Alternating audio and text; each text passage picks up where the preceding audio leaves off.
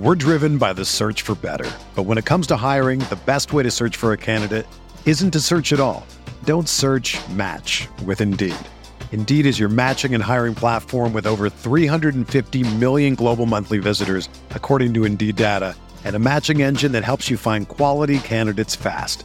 Ditch the busy work. Use Indeed for scheduling, screening, and messaging so you can connect with candidates faster. Leveraging over 140 million qualifications and preferences every day, Indeed's matching engine is constantly learning from your preferences, so the more you use Indeed, the better it gets. Join more than 3.5 million businesses worldwide that use Indeed to hire great talent fast. And listeners of this show will get a $75 sponsored job credit to get your jobs more visibility at Indeed.com/Blue Wire. Just go to Indeed.com/Blue Wire right now and support our show by saying that you heard about Indeed on this podcast. That's Indeed.com/Blue Wire. Terms and conditions apply. Need to hire? You need Indeed.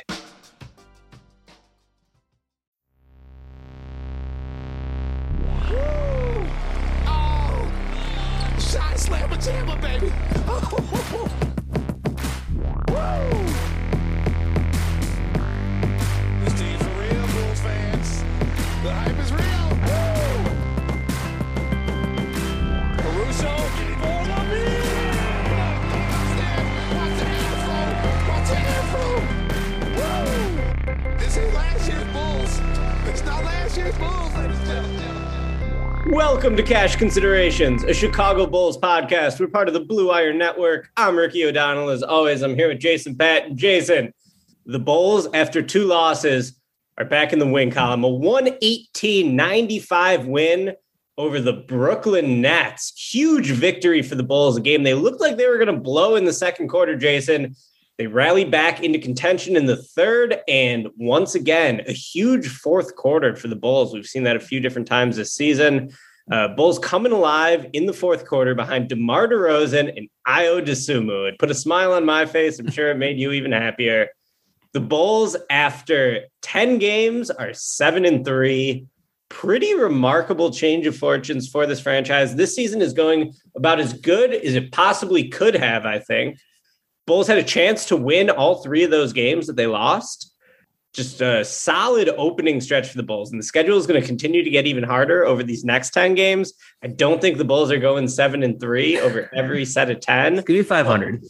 What a great start to the season for the Bulls. And yesterday was just such a big win over the Nets, man. To be able to blanket James Harden like that, all credit to Alex Caruso, especially in the third and fourth quarter. And to withstand an incredibly hot shooting performance from Kevin Durant, who had 38 points.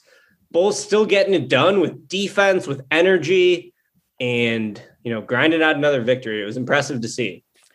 Absolutely. And I was all ready to be all doom and gloom on this podcast today. It was after those two losses against Philly, which I thought the first loss in Philly was kind of whatever. The Bulls were down all that game. They just did not play well in that game. They did make another run, but they were beat late by Seth Curry, basically.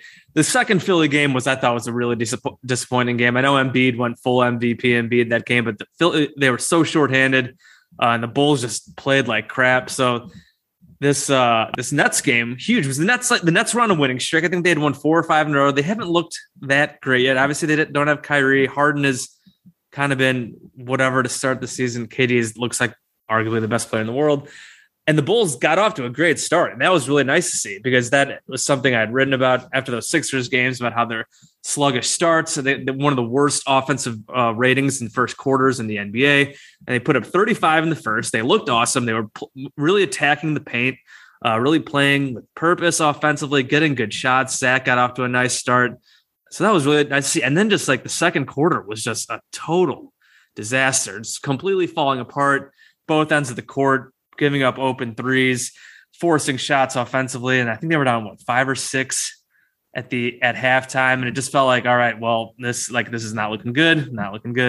Third quarter kind of just hung around. And then just another huge fourth quarter. As you mentioned, they are actually the number one team in terms of net rating. And in the fourth quarter in the NBA this year, I think they have something like it's an over 20 net rating. Obviously last night when they won it by 25, I think they had 42 points. And then the other one where they beat the Celtics by like 28 or 30 in the fourth quarter. Obviously, that's really helping that stat right there. But we've just seen them hit another gear in some of these fourth quarters. And I think that's just a really nice just aspect of this team is we know that they can play just like we know they have this extra gear to them, which just teams in the past, Bulls teams in recent vintage have not had. And like you said, defense, energy. After a few the Ayo was not very good in those Sixers games. Ayo was huge, new career high with 15 yesterday. Really had the crowd going nuts with just all over the place. That rebound he had where he skied over LaMarcus Aldridge and then pushed the pace the other way was great. It was really awesome to see. Like I was like, he's going to be a rookie. He's going to be inconsistent. But like there have been these games where he's just really helped turn the tide with, and then with like DJJ out there with Caruso, with Tony Bradley as well. It's been awesome. And we'll be interesting to see again where Kobe White slots in. Kobe White is taking more steps to return. He just went to the Windy City Bulls today for a practice stint, and then he got recalled. I think he's going to travel with the team on this West Coast road trip. Maybe he'll be back on this road trip coming up. It'll be interesting to see like how they work him in. I tweeted before they went on the big run, the fourth, again, how they could really use Kobe White. And they really still could use Kobe White. The 3-point shooting has been an issue. It was an issue for a bit last night until they kind of caught fire at the end there. The bench scoring again has been an issue with consistency. They've had games like Ayo's been on and off. Derrick Jones Jr. They play really well with a lot of energy, and Kobe gets to slot right in there. So I think they also are 7-3 with, I feel like, just a lot of room to improve because, and we'll talk about Vooch. I mean, Vooch is just a complete damn disaster shooting wise. He's doing other things okay. The passing stuff has been great. I think he played pretty well defensively yesterday. But I mean, the dude, it's been painful watching the dude just botch layups. Like, we know he's better than, I mean, whatever's going on, like, and he did finish the game really well. I think he hit his last 3 shots. He had a big 3-pointer, couple mid-range shots in the fourth quarter. So that was nice. Maybe that'll help him get going. But I just feel like they have a lot of room for improvement. They're 7-3. So that's good. That's really nice. Should we start with Ayo? Let's start with why not? Let's start with Ayo. Am I allowed to get preemptively mad about the fact that the Bulls only got him on a 2-year deal? Great move for Ayo's agent. He signed a 2-year, $2.5 million deal. I think he's making under $1 million a year this year. He's going to get $1 million. I think they used part of the mid-level to sign him. I can't remember exactly what it was, but I believe it's a 2-year deal with no options, though. I believe. And if Ayo keeps this up and he's hitting the open market after 2 years, Ayo's going to cash in a big, big way if he can keep this up. And I compared him to Terrence Mann before the draft, just in terms of role. Terrence Mann was another guy who signed a 2-year deal after being a second-round pick out of Florida State. And he got $11 million a year this summer from the Clippers and is off to another nice start. So Ayo, way to go, man. Like, great decision in terms of taking, less years. What's a standard second-round deal? It's normally like a lot of the times they do like the 4-year thing. Like, what didn't they call it, the Hinkie special, where they sign like a 4 years, but with like 2 or 3 non-guaranteed years? I feel like it was something like that. So it is pretty common, I think, for a second-round pick to have a 2-year deal. But for Ayo, if he keeps this up, he's going to cash in a big way because Ayo looks terrific. And people have been consistently tweeting at me, and I appreciate it because it means you listen to what I've said, that I didn't like the pick when they made it, right? I wanted Sharife Cooper. I thought Sharife Cooper had the higher upside, and I thought Ayo was sort of a high floor, low ceiling pick. Well, Ayo is the number 38th overall pick, has already been a really solid 7th or 8th man, and brings certain tangible skills to the team that they like really badly need. He gives them some more perimeter size.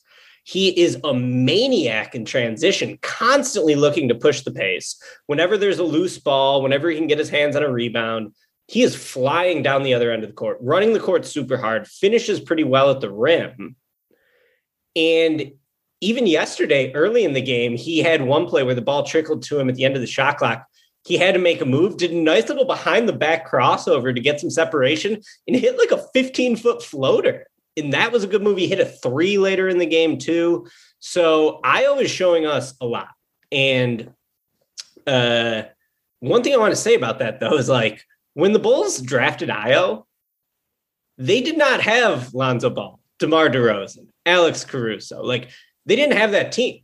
So I thought, the Bulls needed some more basically high upside creator chances on the team, because the team that Ayo was drafted into was basically the same team the Bulls have had the last 4 years, which sucked. There was a lot of smoke on the Lonzo stuff, but we didn't know for sure it was going to happen at the time. We certainly didn't know that DeRozan was going to happen or Caruso. So that's the only small part where I'll defend myself, is I think the Bulls really put Ayo in a great position to succeed with Billy's system and the surrounding talent around him. I think if Ayo comes to last year's team, there's likely a chance that he looks a little overwhelmed and they're asking him to maybe create off the dribble more. Instead, when Ayo's creating off the dribble, it's in like chaotic situations. And that's when he's really good, because the one word you got to associate Ayo with right now is just fearless, right? And Stephen Noah had a nice little blurb about him in his newsletter saying that Ayo is really a next play player. Now, that's something the Bulls maybe didn't see with Patrick Williams, who sometimes seems like if he misses a shot or misses two shots, he doesn't want to take the next one. Wendell Carter had a very tough time moving on to the next play after screwing up, wouldn't even look at the basket, right? With no one guarding him. He'd be 15 feet away and wouldn't even consider taking a jump shot. But Ayo he's had a lot of screw ups. He had one play yesterday where it's like he basically tried to push the ball down court turnover and got it immediately stolen by Harden. So Ayo just has a great ability to like stay aggressive. I think his size has always been his best attribute, and he looks big on the floor. He looks like he belongs. And when they can sort of not rely on him to create off standstill burst and off like, hey, here, go against a set defense in these ways, when he can go in more like chaotic situations or scrambled situations, he's been fucking awesome. And it brings just a smile to my face and happiness into my heart to see Ayo thrive like this. I know, like, I remember when Ayo transferred to Morgan Park from Westinghouse. He was, just growing into what he would become, the best high school player in the city. Obviously staying at home for Illinois, that was a huge deal when he made that commitment to the Jordan Brand store. I'm sure you remember that, Jason. And, I thought he was going to be a one and done. Then after a couple of years in school, I didn't even before he had a very good sophomore season. Junior year truly established himself as one of the best players in the country. But at that point, it's like, I don't really know if this guy's going to be an NBA point guard. And if he's not a point guard, he doesn't shoot that well. So I'm not really sure where he's going to make his bread and butter. But here's the thing, dude. Ayo just knows how to play the game. And he has the tools physically to compete. And give him credit for just finding ways to be effective in situations where he's not going against a set defense. So I love what I'm seeing out of Ayo. I did not think he was going to be in the rotation this year. He's been absolutely found money for this Bulls team. Credit to Billy Donovan for trusting him and playing him, and credit to Ayo for stepping all the way up and giving the Bulls a great energy guard, energy wing off the bench, who's just giving them a lot and not taking a ton off the table. Yeah, absolutely. I mean, if there's any weakness is really just like the half court offense stuff. Can still sometimes be a little gun shy, I feel like, in half court situations. And I just let it rip, man. I know his jump shot is still pretty shaky. And he did improve his jumper over the course of his time in Illinois, which gave me a little hope. Obviously it's still just doesn't look the prettiest, but he did take, I think, 3 or 4 threes yesterday. He only made the one, but at least if he's at least getting them up, they just need guys to not be afraid to take shots, especially on that second unit. And he's been awesome. Like I said, he's gonna have his gaps. You brought up that one play. I think Stacey even said he almost got baited by Harden, by the Nets defense, basically into that turnover. But yeah, he's just it's all over the place, and that's pushing the pace has just been huge. That's what the Bulls say they want to do, is when they push, and that's when turning defense into offense is when they really start getting into a groove. And we've seen that that's how they make some of these runs, is when they get stops and then they just push the ball the other way. They're one of the best teams, I think, efficiency wise in transition in the NBA. And we just see it when they have these guys just pushing the ball down the court. So yeah, it has been awesome to watch Ayo. And he was just the crowd was going crazy for him yesterday. There's a great picture of him from behind with his hands in the air, raising the roof, the United Center roof. I know we use that for the bloggable recap. It's a really cool looking picture. And yeah, just awesome stuff to see for sure. And good. You mentioned Billy. It was nice. It was interesting that Billy so quickly kind of went to Ayo over Troy Brown Jr. in the rotation. Like Troy Brown looked decent to start the season, and then I think there was that Jazz game where he put up one bad shot. He had a few bad stints. Ayo took over, and he basically just earned their spot in the rotation ever since then by just consistently playing hard. You mentioned the fearless stuff, so it definitely is. Some coaches we know. Back in the day, Tom Thibodeau sometimes had issues playing rookies and all that kind of stuff. I mean, I guess maybe not. I can't remember. That might have been a over exaggeration. I don't know, but like some coaches just don't like playing rookies much. And Billy went to Ayo just very early in the season, and now is giving him a rotation spot. So definitely earning that spot is awesome. How about that group that sort of started? I think it was on the floor at the end of the third quarter, the start of the fourth quarter. And they sort of built like the lead was around 10. I think the Nets maybe got it down to maybe like 6 or 7 or something. But that group was Caruso, DeRozan, Ayo. I believe it was Derek Jones and Tony Bradley. In watching that, I'm like, well, if you're going to build a bench lineup around DeRozan, you want shooters. Right. And you want DeRozan to just, have all the space he needs to be able to get into his mid-range bag. But instead, Stefan highlighted a really nice example of like Caruso setting a screen for Ayo at the free throw line. You've been seeing the Bulls set screens lower and lower to get DeRozan into his spots. You rarely see that, in a ball screen that low. I believe it was a ball screen at the time. And, I called out that lineup immediately for not having enough shooting. Yep. There are times where it looks really bad. Like when they stagnate in the half court, it can look really bad. And that's when I was tweeting about, oh man, like they really need Kobe White. And then like immediately went on this big run.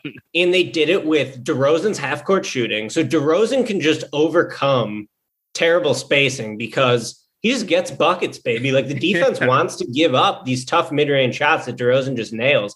I think DeRozan's only shooting like a few ticks below 50% from mid-range shots so far this year. Yeah. And then it's the defense and it's Caruso locking up Harden, making Harden's life miserable. I tweeted yesterday, NBA basketball in 2021 is watching Caruso guard Harden and thinking Caruso is the upper hand. Like, when's the last time we said that? We saw Harden get the offensive foul call for hooking. I think it's the second time in the last 2 or 3 games Harden's gotten an offensive foul call on that, and he just looks like totally bewildered every time. His burst is almost completely gone. I think the hamstring injury he suffered in the playoffs last year is still holding him back some. He doesn't look like himself, but Caruso took him out of that game yesterday. And I thought you add an Ayo's transition offense, you add in the just nuclear athleticism of Derek Jones. Tony Bradley's size has really helped solidify those bench units. I think playing him over Alizé has been a great move by Billy Donovan. Alizé still seems like he's like totally part of, he's totally engaged too, standing up, cheering on the bench, commenting on Ayo's Instagram posts and all that. So definitely seems like great vibes after that win. Anytime you're beating Kevin Durant and James Harden, that's a win you got to celebrate. And, shout out to the Bulls for having that bench unit with DeRozan sort of lead the comeback. Then the starters come back in, and it's Nikola Vucevic of all people after an absolutely brutal game. Off the top of my head, I want to say he started that game 1 for 9. Yeah. And then he has 2 back-to-back huge buckets late, including the dead-on corner 3 from the center of the line, which was just such a big hit. And hopefully that can get Vooch going because he has really had a rough go of it to this point. Unbelievable. Yeah. I mean, he missed the dunk. I mean, I think they went to him for the first possession. I think he missed like a wide open shot. He like wasn't able to score over Blake Griffin a few times in the post. Like they tried some post stuff with him. Just missing little hook shot bunnies right around the basket. There was one possession where he caught a pick and pop at the top of the key, didn't even look at the rim. The Bulls scored on the play, but it was just notable. It was like watching Wendell Carter, Wendell Carter, who, although Wendell had shot 7 threes the other night and hit 4 of them in a huge win over the Jazz. Shout out to Wendell for playing pretty well so far this year. But it felt almost like the no confident Wendell Carter Jr., where he would get the ball like open. It's like, you got to, but he wouldn't even look at the rim. It's like, dude, come on. And then, like you said, he finally started to find it there at the end. And I think he ended up like 5 for 16. So obviously it's still another really poor shooting night for him. But I think he started 2 of 11 or 2 of 12. Just again, missed dunks. I think he missed a layup right after the dunk as well. Like he missed a dunk and a layup on consecutive. Yeah, possessions. right. Yeah, exactly. Yeah, I remember that exactly. I mean, the dunk was obviously it was aggressive. It was an aggressive move, but like whatever, he's a 7-footer. You got to be making dunks, man. It's just been incredible. And he's shooting like 40% in the restricted area. I think now at this point, I don't know what it is. Like I said, I don't know if it's the ball, if it's confidence, if it's a bit of everything. Like I mean, he's still getting looks. I like the shots he's taking. So we just have to hope that he does that. I don't know, game to game momentum. I don't know if that's really a thing, but that maybe hopefully those last couple of shots got him some confidence. I know this kind of happened in that Jazz game too, where he was just absolutely atrocious all night and then hits 2 really big shots at the end. It's kind of a similar thing to that. We just really need that to be a thing from the start of games and him not starting 2 of 10 or 2 of 11 from the field all the time. And just very strange. You have to think he's going to get out of this funk at some point. He's too good. I don't think this is like a wash situation. Like, and he's still getting to his spots for the most part, getting up decent shots. His passing has been fantastic from the middle of the court, making pretty good decisions for the most part. Defensively, he played reasonably well. Obviously, not having to go up against Joel Embiid is much nicer. The Nets, Blake Griffin just isn't what he used to be anymore. He had a couple of really nice blocks, some help defense that was really nice. So he still is doing some good things. Like I don't want to just totally be like Vooch is like a total bum out there. The Bulls obviously need him to get out of this offensive funk. We see how good they can be. We saw them just rolling in the fourth quarter when they all have it going. When Vooch has it going, DeRozan, those other guys. Zach was actually really quiet in the fourth. I don't even know if he scored at all. Maybe I just totally missed that, but I feel like they were doing it without Zach having to go nuclear, which is why you bring these other guys in. When Zach LaVine doesn't have to do everything. He's still really struggling with his own 3-point shooting. But all these other guys stepping up help you put up 118 on a Nets team that had been playing really well. So if Vooch can finally come around, if Zach can kind of get that through, if he can finally start making threes again at some point, I think we can see just how good this Bulls offense can be. I mean, and again, it feels like they've really struggled at times offensively, and they're still ranked, like 6th or 7th on offense. So I think that's a great sign that we know that they can be better, and they've still been really damn good. Yeah, but we can't let Vooch off the hook too much. No. Because we haven't done a podcast in a while. His last 4 games, Vooch is 37 points, shooting 35% from the field. This includes last night's Brooklyn game. Vooch, it's not just that he's missing everything in sight, though it is that. It's also that he's shooting a lot. He's 3rd on the team in field goal attempts per 100. That's probably where he's going to remain the entire year. True shooting percentage of 43.7, Jason. That's just not a good true shooting percentage. Yeah, because he doesn't shoot free throws. So like he doesn't get easy points that way. He's like 11 points behind league average, I think, in true shooting percentage. And so his true shooting plus, which I believe 100 is average, he's at 80. So he's been brutal offensively. Are you worried that maybe this is like a Chuck Knobloch situation, a Markelle Fultz situation? And Vooch just isn't going to be able to score efficiently anymore because, dude, some of these shots are not even fucking close, and he's like 5 feet away from the rim. It's insane. He's throwing it up there. Do you remember like when Noah was grinding out like 39 minutes a game with plantar fasciitis and could like barely move, and his body was completely toast? Tibbs had ruined him, but he would be out there still fighting. And there'd be times when like Noah would just like not even come fucking close to the rim on his shots. He'd just be like throwing stuff off the top of the backboard. I feel like Vooch is almost there. Like these are shots that if you're 7 feet tall and the rim's 10 feet and you're 5 feet away from it, just drop it in, man. They should not be hard shots, dude. They shouldn't be hard shots. And he's totally bricking them. So I want to be positive. I feel like he's back rimming like everything. It feels like just like shooting it too hard. Like it's weird.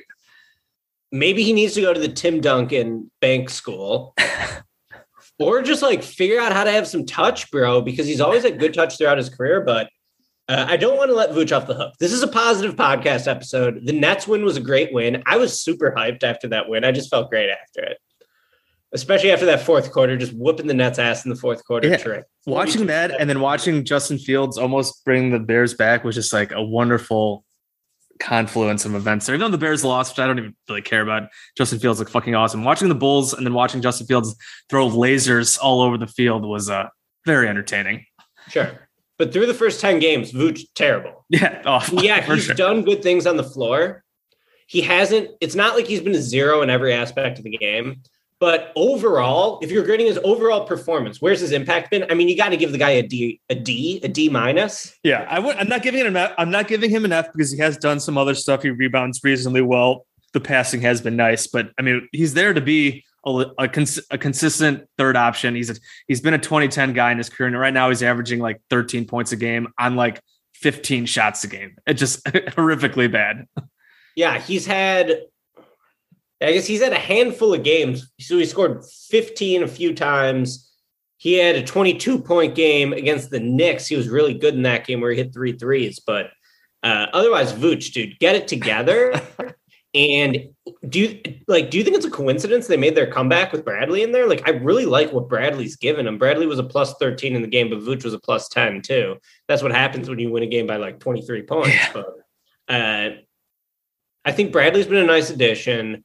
And Vooch, if you're going to be shooting this much, you got to make some, dude. But I do like his shooting. I think his shooting is extremely necessary. His 3-point shooting, I mean.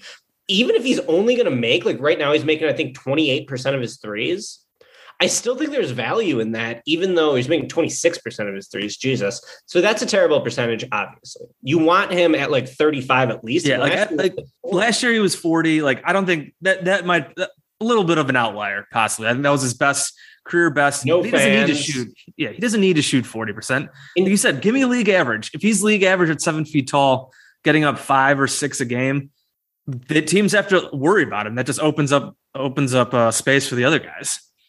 And shooting was up all over the league last year, which it looks like the no fans thing really did make a difference in terms of the shooting percentages. You also got a new ball this year. You got, the refs having different points of emphasis. So there's a confluence of factors. There's no doubt, but Vooch, keep shooting threes. But when you're taking those like 5-footers, fucking make them. I mean, just make. Like I said, I don't hate that he's like taking the amount of shots. He should be, with his track record. Those are the shots he should be taking. He just needs to fucking make them.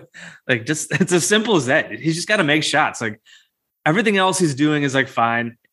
He's just got to make the damn shots. And you'd think at some point he'll get over whatever is ailing him here. He'll get used to the ball, or he'll get his confidence back. Yeah, it's not like I don't think this is a situation where he's not getting like enough looks. Like obviously sometimes when a guy goes from like super high usage to a third guy. I mean, like the Kevin Love thing. Like I don't think he's the issue. There's an issue of like rhythm or anything like that. They're going to him early in games. He's getting chances early, and he's just missing right basically from the start. So you just gotta make.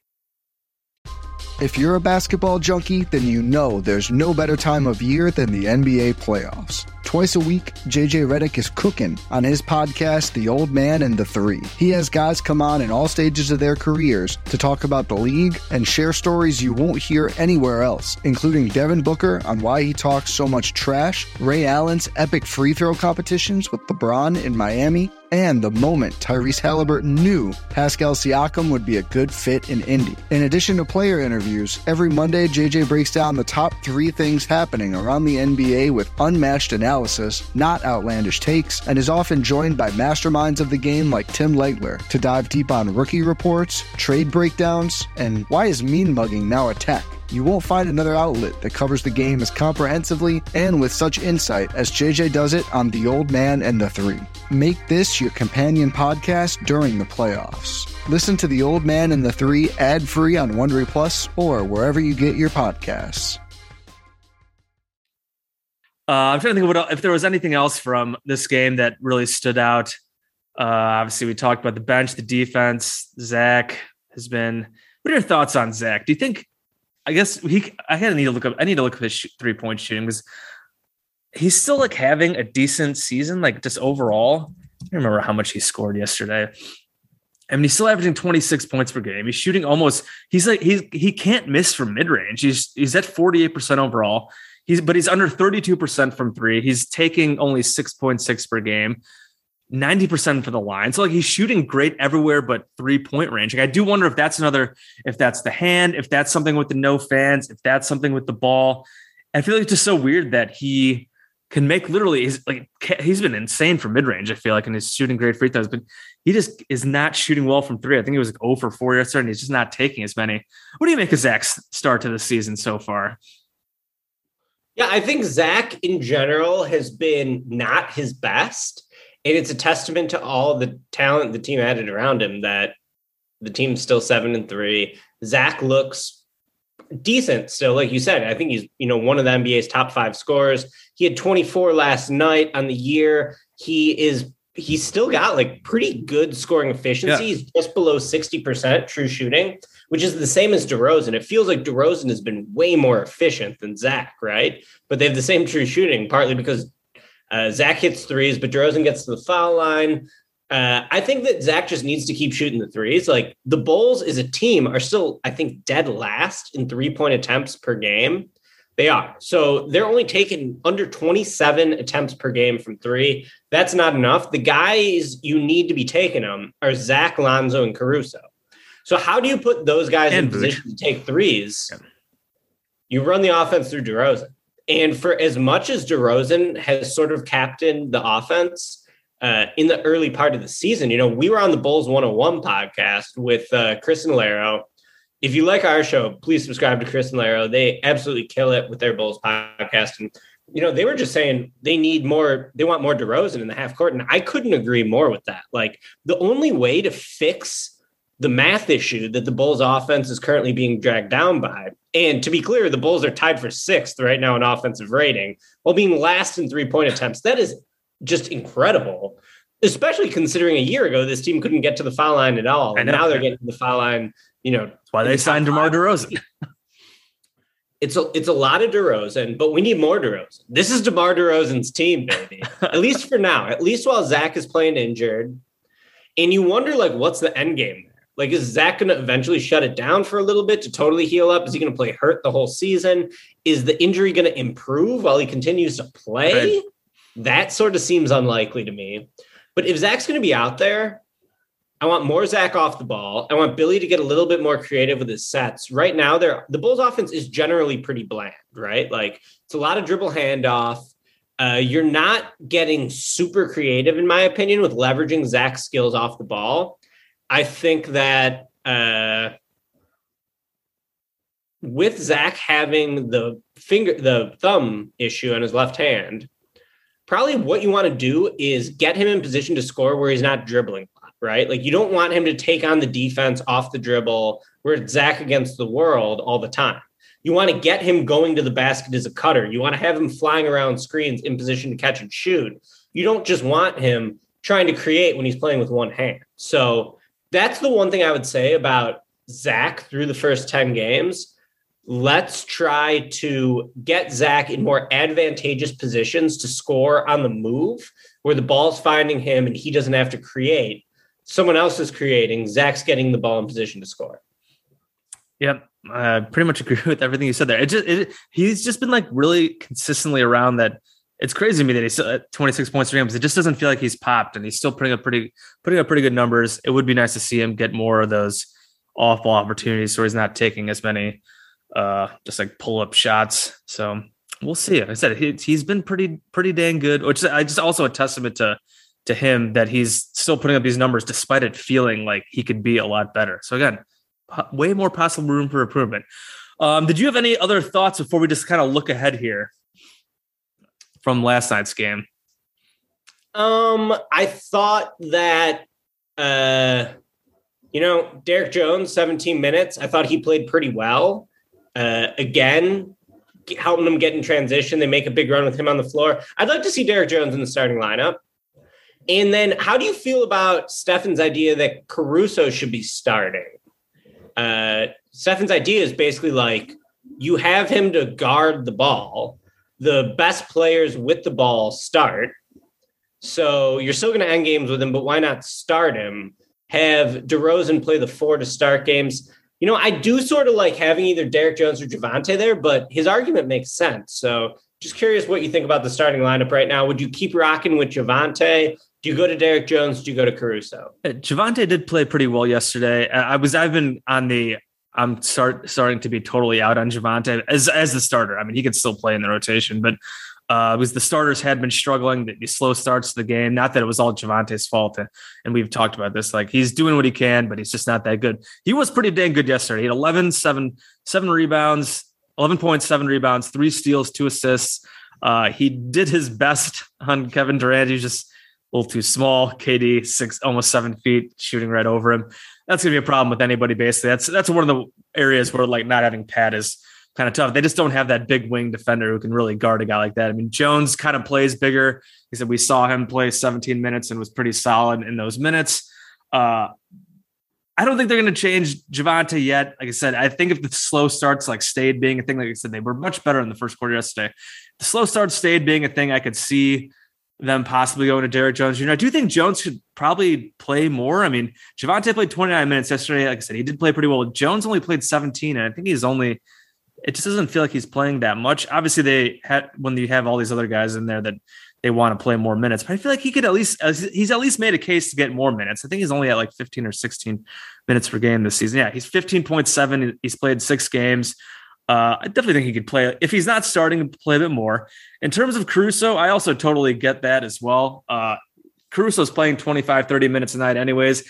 I do understand they want him to be that bench spark. I feel like the crowd pops every time he comes in the game off the bench as the first sub. They like having him as the bench point guard or whatever. But especially with Pat out, I think it does make some sense. And just play that's their closing lineup. So why not just play your closing lineup as your starting group? But I'm assuming Billy just really likes having Caruso's energy off the bench. But like I said, we'll see what goes on in these first quarters. If the Bulls if they can play like they did in the first quarter more regularly, whatever, you can keep Javonte there. But we saw in that Sixers game, he botched a couple layups. They were just really sluggish to start that game. If that is a trend that continues, maybe they do go to Derek Jones Jr. or even start Caruso. I mean, especially with Kobe White coming back. Someone asked me today, actually, on Twitter, if you would start Kobe White over Javonte. I would be surprised. I feel like they probably want to spread out some of that scoring offense and just they want a more defensive minded guy in the starting lineup in that Patrick Williams spot. But again, it'll be just in general, it'll be interesting to see what happens when Kobe comes back and how the minutes get distributed there. Totally. So looking ahead, if you want to go see the Bulls in person, you might as well go this next game on Wednesday. The Bulls playing Luka Doncic and the Mavericks on Wednesday, November 10th. And then the Bulls hit the road for 1, 2, 3, 4, 5 games in a row. West Coast road trip. This would be the old circus trip, Jace. And it's a tough slate ahead of them. You got the league best Warriors on Friday, who've been awesome, but they've also played a cupcake schedule so far. Yeah. So, we'll see what the Bulls can do against them. Caruso on Steph could be really, really fun. And then, Otto Porter's been playing pretty well for them. They're getting a lot of veteran contributions. So Golden State looking good. That's on Friday at Golden State. Then you got the Clippers on Sunday, the Lakers on Monday. That back-to-back in LA better not be going out Saturday night in LA, Bulls. Otherwise, those are going to be 2 losses. But, the Lakers sort of look like a disaster right now. While LeBron is he's got the abdomen injury right now, I think. Is he going to play for the Bulls? Unclear when he'll be back. Yeah. And then you got at Portland and at Denver to close that out. Denver beating the Heat last night. Really impressive without Murray or without Michael Porter Jr. Of course, everyone's going to remember that for the Jokic shove on Markieff Morris. Who Markieff Morris started? You deserved it. He started. You deserved that. You probably deserve more. So that was still a dirty play by Jokic, no doubt. But come on, Morris was the aggressor there. So Bulls 7-3 through the first 10. These next 10 are going to be tough, man. So after that stretch, I think you really got to win. You got to win this Mavs game at home. The Mavs are, I think they're also 7-3, but they haven't been very good. They've beaten a lot of crap teams. Their offense has not been as good as usual. So I think this is a game you got to win. You're at home before this trip. You got to win this game. So, yeah. Yeah. And then once they get through this stretch, then you got the Knicks at home. That'll be a tough game. It's the last time they played the Knicks at home all year on November 21st. But then you go home against the Pacers, at Houston, at Orlando. Like, hopefully they could try to get some good momentum going out of that portion of the schedule. And for this portion, just split those LA games. Split the Mavs Warriors games. If they go 2-3, I would be fine with that. I mean, these are just really tough games. Like, obviously it'd be great if they could go 3-2 or 4-1, but give me at least 2 wins. I just don't want to see them go like 1-4 on this West Coast trip. Find 2 wins somewhere. Exactly. And then I was going to say split the Nuggets Blazers game. Yeah. So just like tread water if you can over these next few. And, people have been saying it, and it's true. Like, now these other teams see the Bulls on the schedule, and it's not such an easy win anymore. Yeah, it's nice. It is nice. We will be doing one more pod before this West Coast trip. We're going to have our guy, Stefan Noe, on. We'll be recording that Thursday, so that'll be exciting just to get his thoughts on these Bulls vibes going into that West Coast trip. Hopefully we'll be talking about a win over the Dallas Mavericks on Wednesday night. So we'll see. Ricky, you have any final thoughts here? We can wrap it up. I think we're good. Wrap it up. All right. Yeah. We'll wrap it up here. As always, shout out to the Blue Wire Network. Please go check out all the great pods across the Blue Wire Network if you like what we're doing here. Tons of great podcasts, NBA, NFL, other sports. We just a ton of stuff going on at Blue Wire. It's great for us here at Cash Considerations, A Scheibel's podcast. As always, please give us those 5-star ratings on Apple Podcasts. We're also on Spotify, Stitcher, Google Podcasts, all those good places. You can also hit us up on Twitter. I'm at Bulls_J. Ricky is at SVN_Ricky. And once again, another shout out to our guy Fuzzgun for our sweet new intro for this pod. Again, we will be recording one more podcast this week before the West Coast trip with our guy Stefan Noe coming in a couple days after the Mavs game. So we will talk to you guys then. Take it easy. This ain't last year's Bulls. It's not last year's Bulls, ladies and gentlemen.